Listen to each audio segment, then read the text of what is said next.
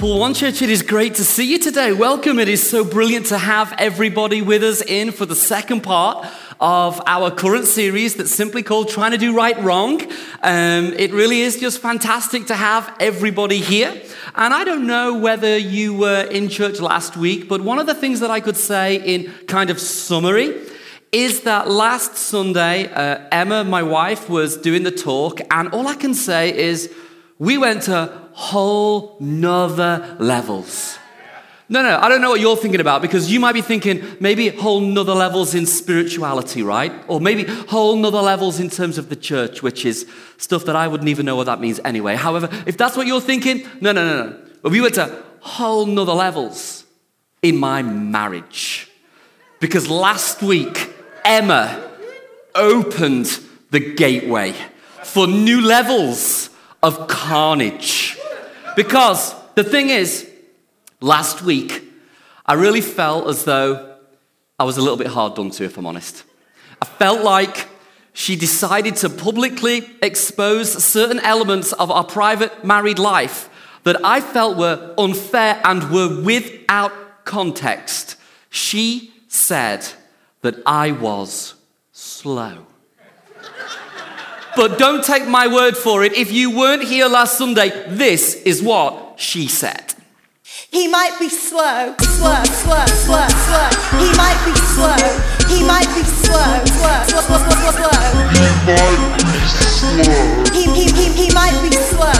He might be slow.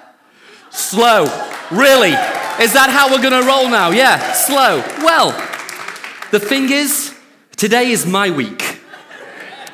And I just want to give you a little bit of context to my wife describing me as slow, and then you can play the role of judge and jury, because she said that I was slow at DIY.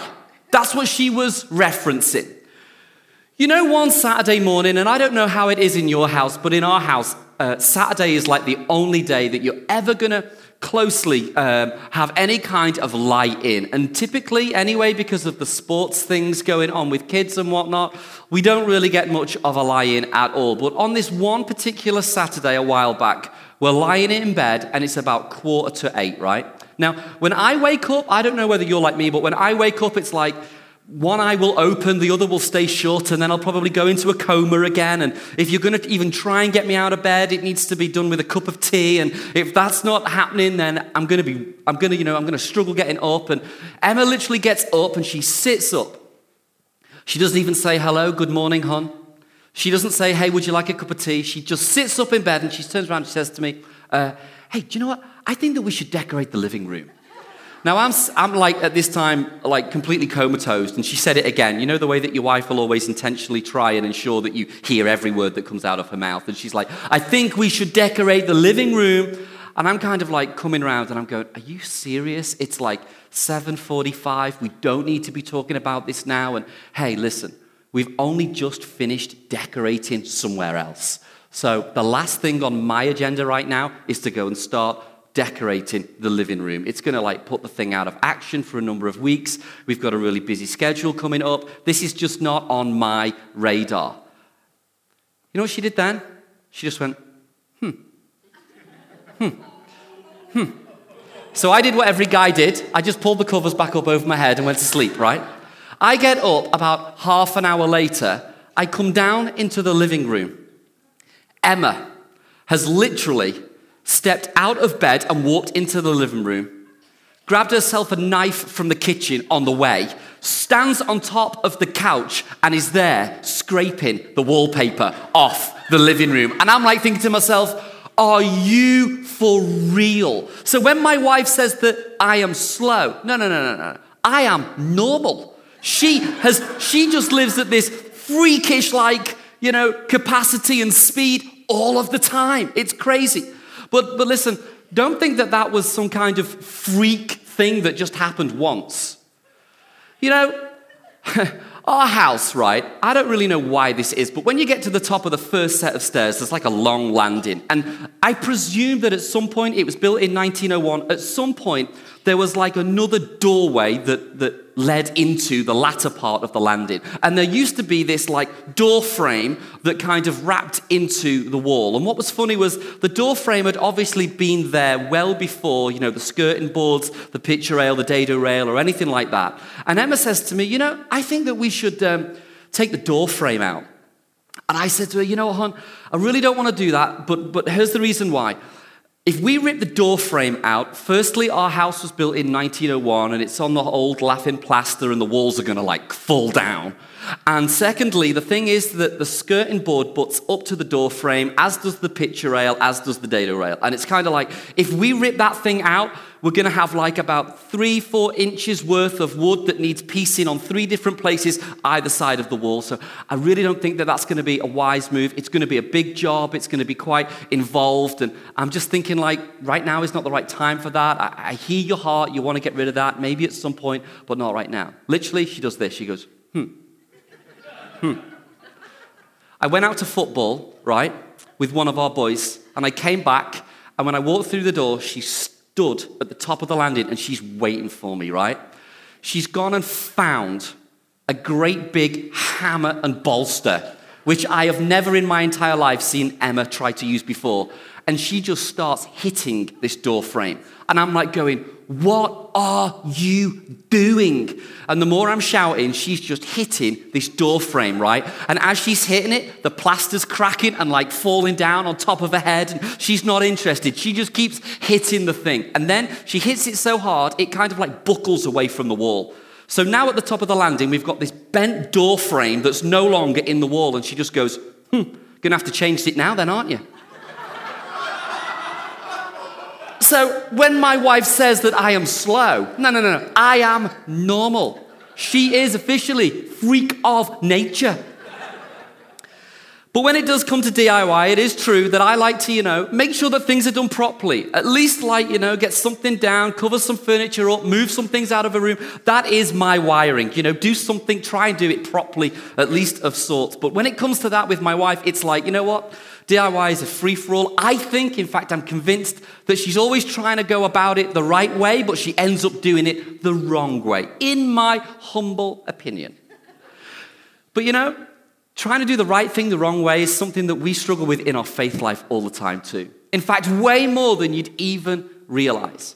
Perhaps one of the most difficult areas where we often try to do it right but end up getting it done wrong is when it comes to sharing our faith.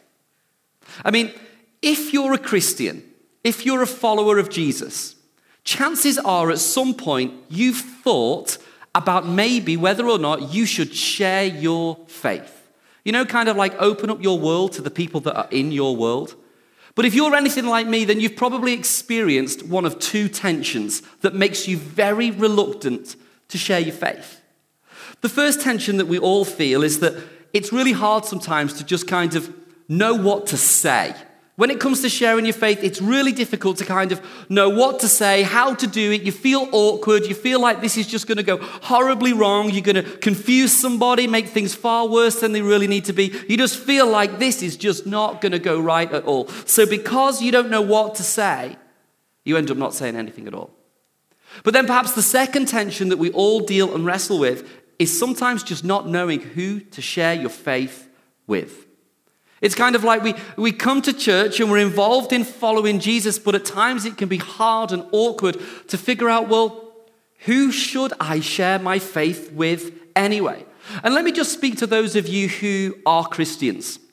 And if you're in church today and maybe you don't yet follow Jesus, or you've never made that decision to cross the line and put your hope and trust in God, then I just want to say we're so glad you're here. Welcome, honestly. It's brilliant that you're here, and we're delighted that you get to sneak between the curtains today and just sort of witness a conversation that's taking place in the same way that we would just eat and converse over a kitchen table. You're getting to see that through the window of the life of our church today, because if you are a follower of Jesus, I think chances are there is a big part of you that is incredibly grateful for all that God has done in your life. There's a big part of you that is thankful and so appreciative for everything that God has done. I mean, not only has he brought you into this real, authentic relationship with him, but you get heaven. He has saved you. He has rescued you. You've experienced his love and you are appreciative of that. Since following Christ, you've experienced firsthand exactly what it's like to be on the receiving end of God's favor and God's grace. Since following Christ, you're so aware that you're grateful because he's rescued you from wherever your life was when God found you. And you know where you were, but yet are now aware of how good God has been to you.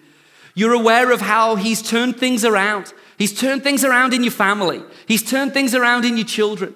You're appreciative and thankful for the good ways that God has been to you when you had that thing going on. Whatever the thing was, maybe it was a work thing. Maybe it was a career thing, maybe a relational thing, maybe a money thing, but you had something going on and it feels to you like since you've chosen to follow Christ, it's like he's made your life better and he's made you better at life. And you're thankful, you're appreciative. And now not only are you thankful and appreciative, but you're passionately wanting to somehow figure this thing out about, well, should I share my faith also? But then we get overwhelmed with the difficulties and the challenges that make it so hard for us to do. Because firstly, we say, well, I don't really know who to share my faith with anyway. And then secondly, and even if I did, I'm not too sure that I would know what to say. If I did, I'd probably screw the thing up. If I did, I'm not sure that I would be any good at that at all. And you know, this first tension of not knowing who to share your faith with is not something that's new to us today. In fact, when you read the scriptures, what you can find is that even since the early inception of the first church, they struggled and wrestled with this problem too. Who is this church for anyway? Who is it for when we choose to follow Christ? You know, when Jesus died and was killed on the cross at the point of crucifixion, and then when he was rose back to life again by the power of God just 3 days later, the early church that had witnessed that, the eyewitness accounts that had recorded all of this information, also record the struggles of one particular individual on this key subject too. He's a guy whose name is Peter, and maybe you've heard of him. He was one of the 12 disciples. He had the fiery temperament. He was the guy that when they were in the Garden of Gethsemane on the night that Jesus was arrested by all of the soldiers, he was the one that pulled out his sword and lopped off the guard's ear, that then in turn meant that the miracle of the healing of the ear had to be conducted by Jesus. It was a crazy story, but he was a bit of a hothead and would just kind of throw himself into everything. But then in just a moment, it was like he blew so cold because he ran away and he ended up denying that he even knew Jesus at all. Well, this same Peter, who we would think when we look back and recount the details of his life, that God would surely not use anybody like Peter to build the first church on, to build the early church on. Well, actually what we see is that Peter was exactly the kind of person that God was going to use to build this thing. I mean, this thing that we call church, that we are part of today, 2,000 years later, it was started in part by Peter, someone that you would never think that God would use, and that gives me great hope, that if he can use the Peters of this world, then he can also use us too, to be involved in things that are way bigger, way greater than any one of us could ever do or accomplish on our own. But anyway, getting back to Peter, he really struggled with this whole concept of, I don't even know who I should share my faith with anyway. In fact, Peter, he was a Jew. He came from Jewish origin, which meant that he was familiar with Hebrew. It meant that he was brought up on the Torah. It meant that he was completely accustomed to following the laws and the traditions of Moses. People think, he followed the Ten Commandments. No, there were like over 600 specific rules that Peter lived by and followed. So his background and the context of his life was that of being Jewish. So when he saw Jesus killed on the cross and then brought back to life by God, he started to map out how he thought the early church would commence in a way that would be honoring to God. And he starts to join all of these dots. He's trying to do the right thing, but he goes about it completely the wrong way. Because Peter, who was Jewish, realizes also that Jesus was Jewish too. He was a rabbi. He would worship in the temple. And for years, Peter, I'm talking about like not even for a short period of time, but for in excess of 10 to 12 years, Peter, after Jesus had been raised back to life on the cross, Peter was convinced that God had sent Jesus, who was also Jewish like himself, only for Jewish people. I mean, he was certain that God had sent Jesus for Jewish people. It was a problem because in Peter's head, he had it all mapped out. In Peter's head, it was all about segregation and boxes. It was all about groupings of people. And in the same way that he recounted God's relationship with people in the Old Testament, he made the big mistake of bringing that into the New. He made the big mistake of thinking that in the same way that in the Old Testament, we refer to it as the Old Covenant, that God would relate and love on one particular group of people. He thought that the same would apply under the New Covenant also. But actually, he was making a huge mistake. He was getting this thing completely wrong. He was thinking like, there's my people and there's your people, and God loves my people and not your people. And if you're Jewish, it's now his job to share his faith about Jesus being brought back to life on the cross with everybody that's Jewish. He saw it as being his responsibility to make sure that everybody would go to heaven, so long as they were Jewish. But as for anybody else, he was just like, sucks to be you. Screw you. It's not my thing. Like, God sent Jesus for Jewish people would have been the anthem of Peter's heart. He would have been like, this is not your thing, this is our thing. It was exclusive.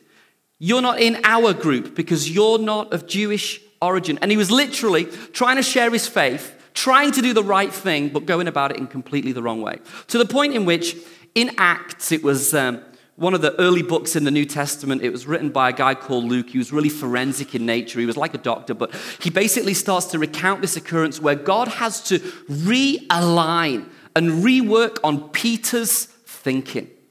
And you know, Peter's a typical guy, right? He's a busy guy, and God perhaps maybe was unable to get his attention when he was awake. So God grabs this opportunity one day when Peter's literally waiting for some dinner. He falls asleep and he has a nap, and God gives him this really specific dream. And you can kind of go into it and read up about it yourselves, but he sees this blanket and every kind of wild animal coming onto the blanket. And then God asks Peter a question about which animals are unclean to eat. And Peter responds in a way that would be completely fitting and according to his Jewish background, but God kind of tells him, no, this is completely wrong. It's like the rules have changed now, Peter. Everything's changed, and God speaks directly to Peter's heart. But what's interesting is literally what happens after this dream that God gives to Peter. We find that Peter starts to speak in a completely different way.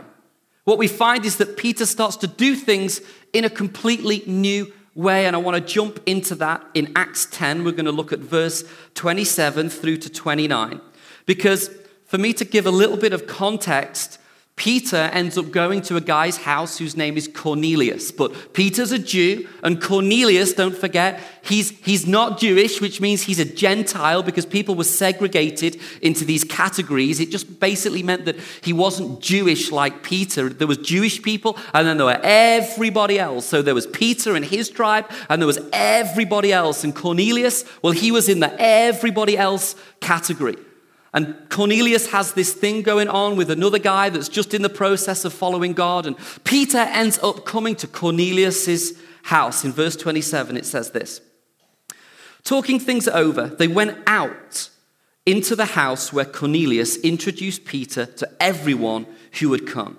Peter addressed them. You know, I'm sure that this is highly irregular. Let's just pause there for a moment. Are you serious? Highly irregular? One of the laws that Peter would have lived his life by would have stipulated that as a Jewish person, you would never enter the house of a Gentile. I mean, this was way more than just being highly irregular. Every Gentile person gathered in that house would have been freaking out now. Like, are you serious? Is this Peter? Is Peter not a Jew? I mean, is Peter not following the Torah and all the rules and all the regulations? They would have been like, I cannot believe that Peter is even here. He's breaking protocol. He shouldn't even be there, but he's there in a Gentile's house, in the living room of somebody that's completely different to him. And he goes on to say, Jews just don't do this, visit and relax with people of another race. But God has just shown me that no race is better than any other. What's funny is it's like, Peter's talking to these guys as though this is something that he's been learning over the duration of his life over the past 2 or 3 years. It's like, no, the dude literally fell asleep before dinner, had a nap, God spoke to him, and now he's in the house of a Gentile. And he's like, listen, it's okay, guys. This might be freaking you out, but I've already spoken to God about this. Like, God's dropped something into my heart, and it's all good now. It's a bit strange because it's freaking you out, but honestly, God's spoken to me now, and there is no race better than any other. This is literally hot off the press. And then Peter goes on to say in verse 34 through to verse 36, and this is our key scripture for today. It says this: Peter fairly exploded with his good news. It's God's own truth. Nothing could be plainer. God plays no favorites. It makes no difference who you are or where you're from. Now check this bit out. If you want God and are ready to do what he says, the door is open. The door is open. The message he sent to the children of Israel that through Jesus Christ, everything is being put together again. Well, he's doing that everywhere, with everyone. This right here is a game changer at the start of the early church. All of a sudden, we change gears from this start-up fellowship of Jesus Christ done in such a way that is so exclusive to now Peter saying, actually, I was getting it wrong. This Jesus thing, this relationship with God thing, this is for people everywhere and for everyone. There's no box anymore. There's no groups anymore. It's not like God looks on your life more favorably than he would look on mine or vice versa. It's not like that God would include some and intentionally exclude others. It's completely different now. But I think that we can look at one of those stories found in Acts and find it difficult to relate to in our own life. Especially because we haven't, if we're honest, let's call a spade, we haven't got the whole Jewish-Gentile separation thing going on, right? That really doesn't have the same cultural divide or meaning going on in our world today. Yet, do you know the crazy thing is we can do the same thing even in our church at Liverpool One every single week and month and year. We can still carry the same sentiment, the same feeling, the same ideas that maybe God, because he saved me and he's been so good for me, maybe this really is for me. Maybe this really is for me and my friends and people like me, but it might not be for people who are unlike me. I can understand how this could be for people who are from a similar social or economic background, but can it really be for people who are not from that same background? And we too can almost subconsciously travel a road that takes our Christianity into something that ends up becoming exclusive when it was never at all what it was supposed to be. We can make our church a place for people like us at the cost of excluding others. Because that's the natural compass of the way in which we work. Our natural compass is to be wired in such a way that says, well, this is my thing, not your thing. This is what I do, it might not be what you do. So when it comes to sharing your faith, we have this challenge because we subconsciously can feel and think that maybe they wouldn't be the type of person that God would ever want to reach. But here's the thing. What if God wants to use you in your context to bridge the gap, to bridge the divide, to bridge the chasm between God, our Father in heaven, who you are thankful and appreciative for every good thing that he's done in your life? What if that same God is wanting to use you to bridge the gap, to introduce people who do not know him into a loving and real relationship with him. I mean, like people in your hospital, people in your practice, people in your office, people in your warehouse, people on your floor, people in your street, people at your school, people in your university. What if God wanted to use you to bridge the gap and introduce people who do not know him into a real and loving and authentic relationship? If God wanted to use you, would you be open to being used by God? But it doesn't necessarily deal with the second part of our tension, does it? Because it's one thing to maybe understand, well, who we should share our faith with, but what should we actually say? I mean, what are we supposed to do? How are we supposed to convey all of these good thoughts and these good ideas that we're so mindful of that God has been towards us? How do we show someone else what God has done in our life? And I think this is perhaps the biggest tension that we can all wrestle with. Do you know, when we started Liverpool One Church, we said this. We said that we're going to do this because we exist to change lives for Christ, one life at a time. And we understood that in church world, that there are so many things that we can disagree on. I mean, there's tons of them.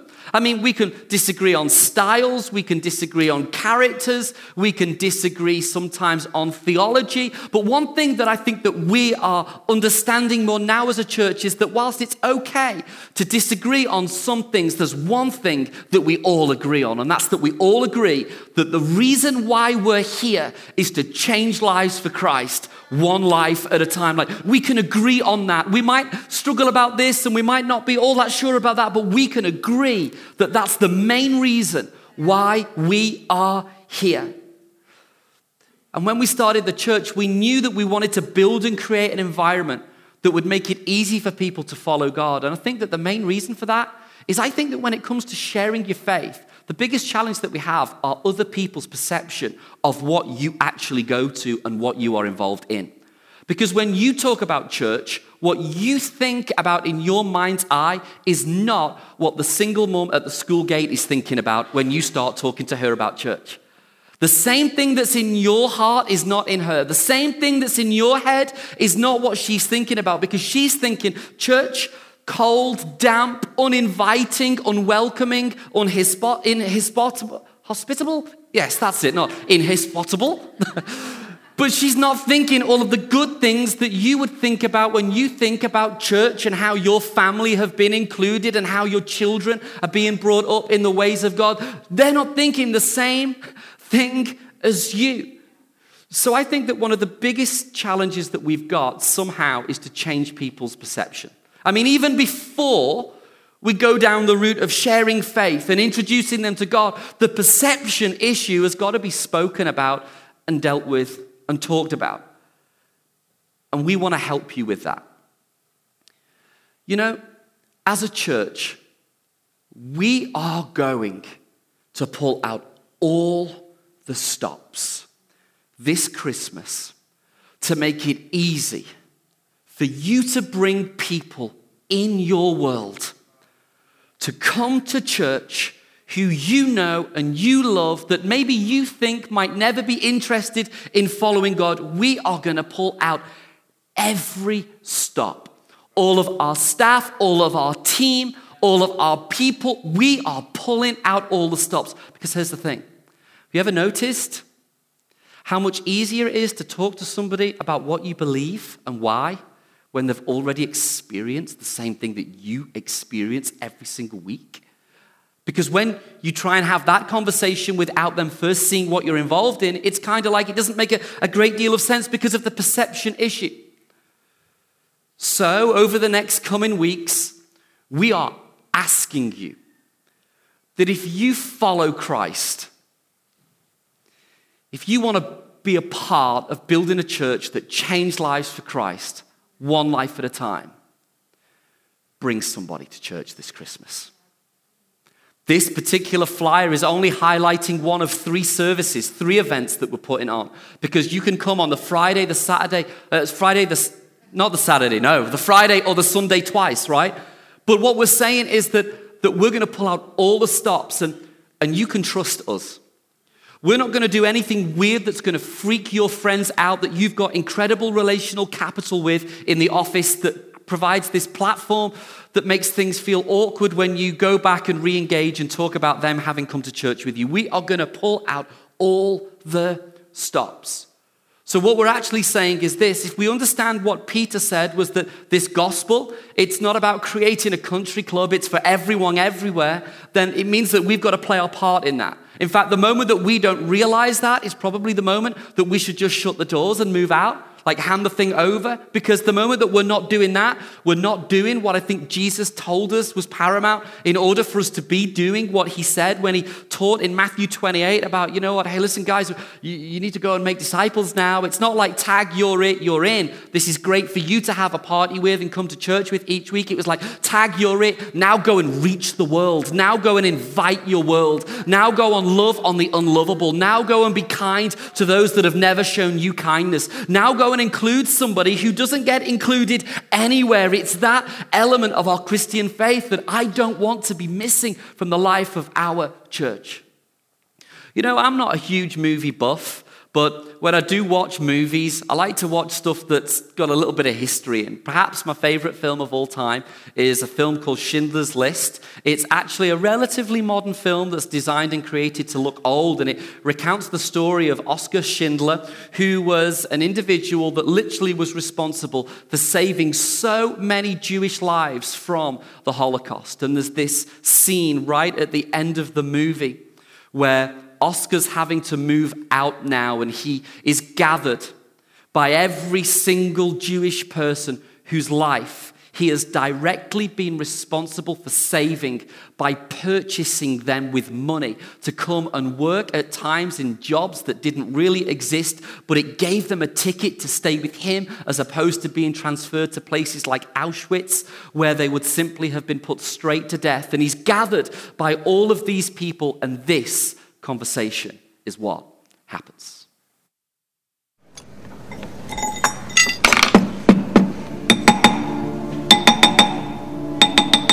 As soon as peace occurs, I want that cloth distributed to the workers. 2.5 meters each. Also, each person is to get a bottle of vodka. They won't drink it, they know its value. Likewise, those Egyptian cigarettes we organized. It'll be done, everything you ask.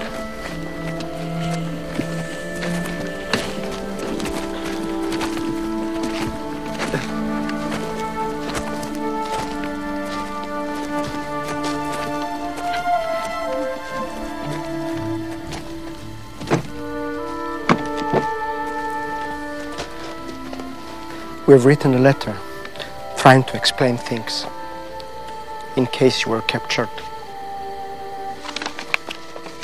Every worker has signed it.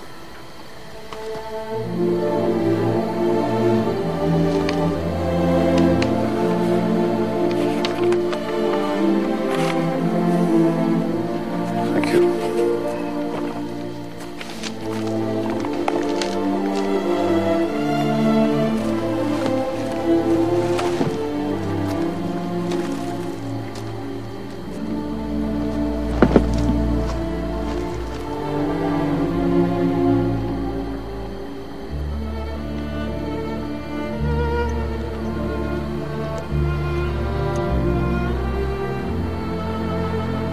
Hebrew from the Talmud. It says, whoever saves one life saves the world entire.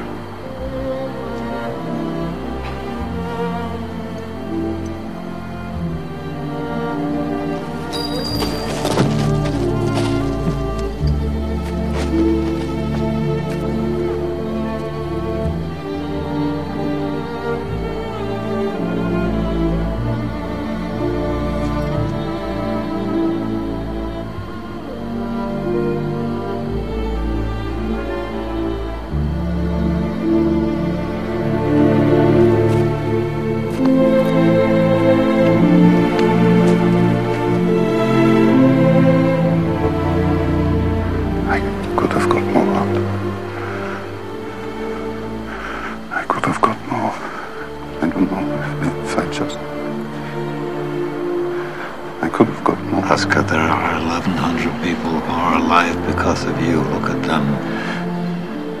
If I'd made more money.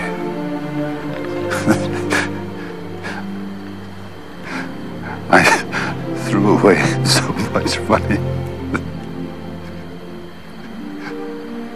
You have no idea. If I just... There will be generations because of what you did. I didn't do enough. You did so much.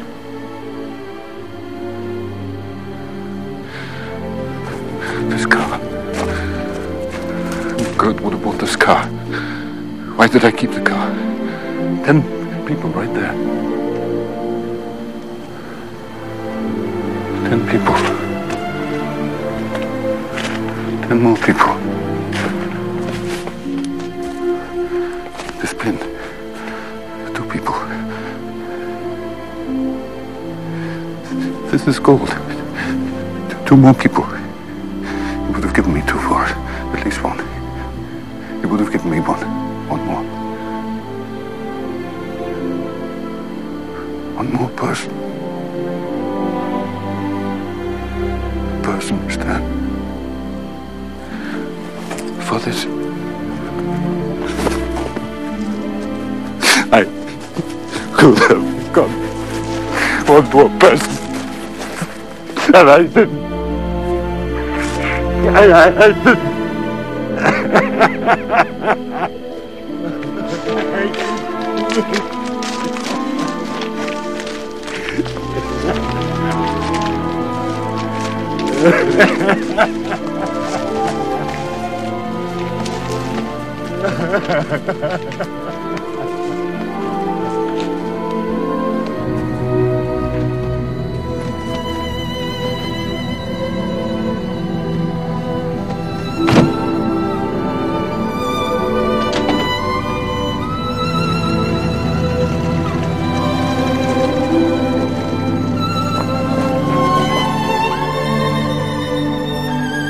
Right there, you see this man and he's looking out at everybody that he has directly been involved in rescuing and saving their lives of. And all he can think about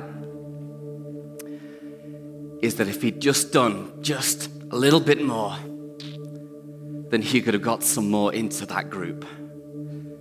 He's looking and he's seeing everybody that is saved, but he's thinking about everybody that has not yet been reached. And I don't know where your church theology lands, right? I don't know what you think church should be about, but let me tell you what I think church should be about.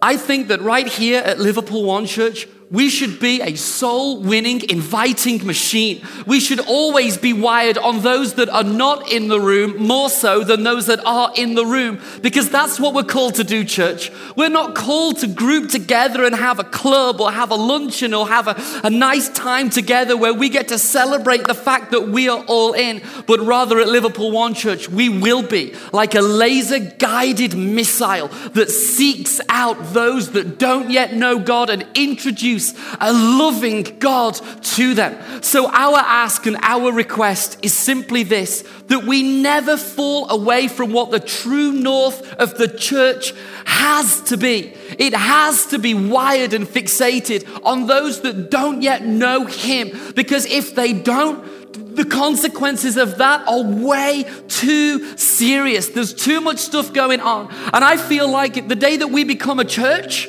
the day that we become a group of followers of Christ that don't live open life, inviting our world, then I'm the same as you. That's the day that I don't want to play that game, because what is the point in that if we're missing out the very root and core thing that Christ calls us to be? Salt and light. Be in the world, but not of it, but be inviting and including people into our Christian faith, not because we like it, not because we think it's awesome, but because we're grateful and appreciative and thankful for every good thing that our God has done for us. So let us be mindful again that our faith is for everyone, everywhere.